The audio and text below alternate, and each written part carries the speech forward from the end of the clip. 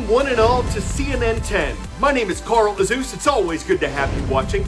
If you watched yesterday's show, this map might look kind of familiar. In the 2020 U.S. presidential race, votes were still being counted Thursday evening, and there were several states in which CNN still had not projected a winner. Now that might have changed in the overnight hours, and CNN.com will have the latest. But the candidates themselves were both saying victory was within reach. Yesterday, former Vice President Joe Biden said he had no doubt that when the count was finished, he'd be declared the winner. He asked people to stay calm while the process plays out. Last night, Republican incumbent President Donald Trump said he easily won the legal vote, but he suggested many votes were being counted illegally and that the issue would be taken up in court. We don't know what the next steps are or how long this will play out. As far as official state counts went last night, fewer than 100,000 votes separated the two candidates in 5 of the states that hadn't been called yet. So very thin margins of victory either way, and all of the remaining states have a winner-take-all method of choosing electors. What that means is that even if a presidential candidate wins by 1 vote, he or she still wins all of the state's votes in the Electoral College. So that gives you a sense of why these counts are so important and so closely watched when there's an election. Also unknown were the outcomes of several races in the House of Representatives and the Senate. But political analysts expected that though Democrats would lose seats in the House, they'd still have the majority there. And they believed that though Republicans would lose at least 1 seat in the Senate, they'd still have the majority there. But again, these figures weren't final, so though Election Day wrapped up on Tuesday, some political uncertainty remains. A new study out of Canada suggests teenagers should spend less time looking at screens and more time involved in activities. The findings published in the journal Preventive Medicine were based on a survey of 28,000 7th graders in British Columbia. They answered questions about how much time they spent watching TV, streaming videos, playing video games, versus how much time they spent in extracurricular activities like sports and music programs. Then, they ranked how good they felt about each day when they woke up. From their answers, researchers concluded that teens who spent more time in activities were mentally healthier and less anxious and depressed than those who spent more time with screens. And the study suggested that extra screen time was especially harmful to girls. For them, researchers say the negative effects were stronger. So how much screen time is too much? The Canadian Pediatric Society says all adolescents should have less than 2 hours of screen time per day, and that guideline factored into the study. But it's important to point out that the information for it was gathered between 2014 and 2018, years before the coronavirus pandemic hit. And this year, with fewer opportunities to see friends and participate in extracurricular events, teenagers have shown higher levels of depression and anxiety, according to other research.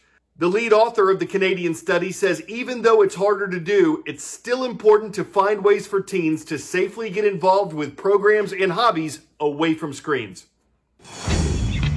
10-second trivia. About how much honey will a single worker bee produce in her lifetime? 1/12 of a teaspoon, 1/2 a teaspoon, 1 ounce, or 2.5 pounds? It's not a lot. Experts estimate that a honeybee produces 1/12 of a teaspoon in her entire life. 2020 has been a strange year. I mean, for honeybees. What were you thinking? It's not unusual for beekeepers to lose some of their colonies. Pests and diseases can cause that. Sometimes the insects are malnourished. Some colony losses have been blamed on pesticides.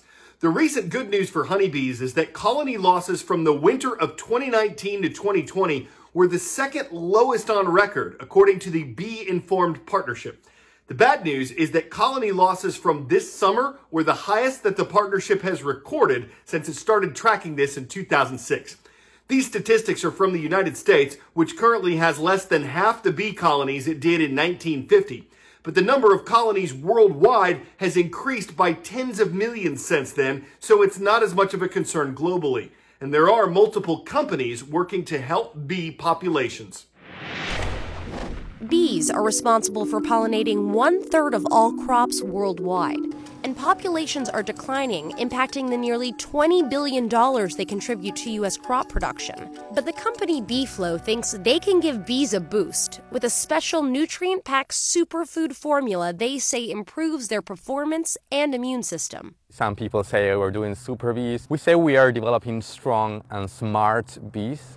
Feed the bees the formula, and they can work longer and in colder temperatures, helpful for crops like these almond trees in California, which have short pollination windows. Very close from here, we've done a trial where we see that our bees were doing 7 times more flights under really cold temperatures. With no automated way to monitor bee performance, the BeeFlow team spends hours each day staring at trees, counting bees. We know how many visits a flower requires to develop a fruit of X size. So far, it's working. In Argentina, their trials increased crop yields up to 90% and made fruit like these blueberries in Oregon 22% bigger.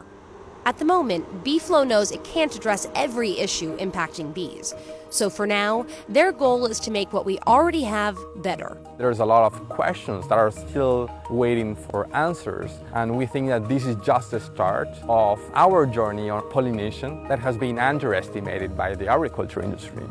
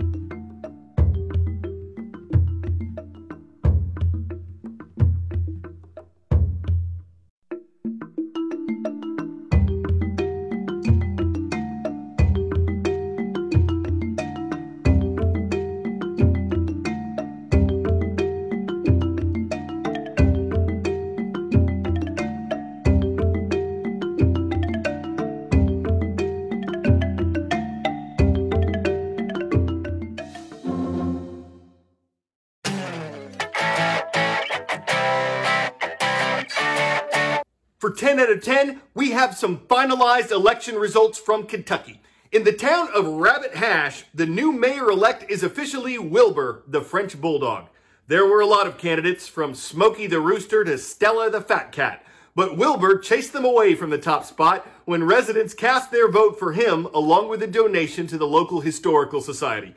Wilbur follows in the paw prints of Gwyneth Paltrow. Could just as easily have gone to Brad Pitbull or LaBradley Dorr Cooper. And how about Nicole Kidman, Regina King Charles Spaniel, or Marlon Brand Doberman?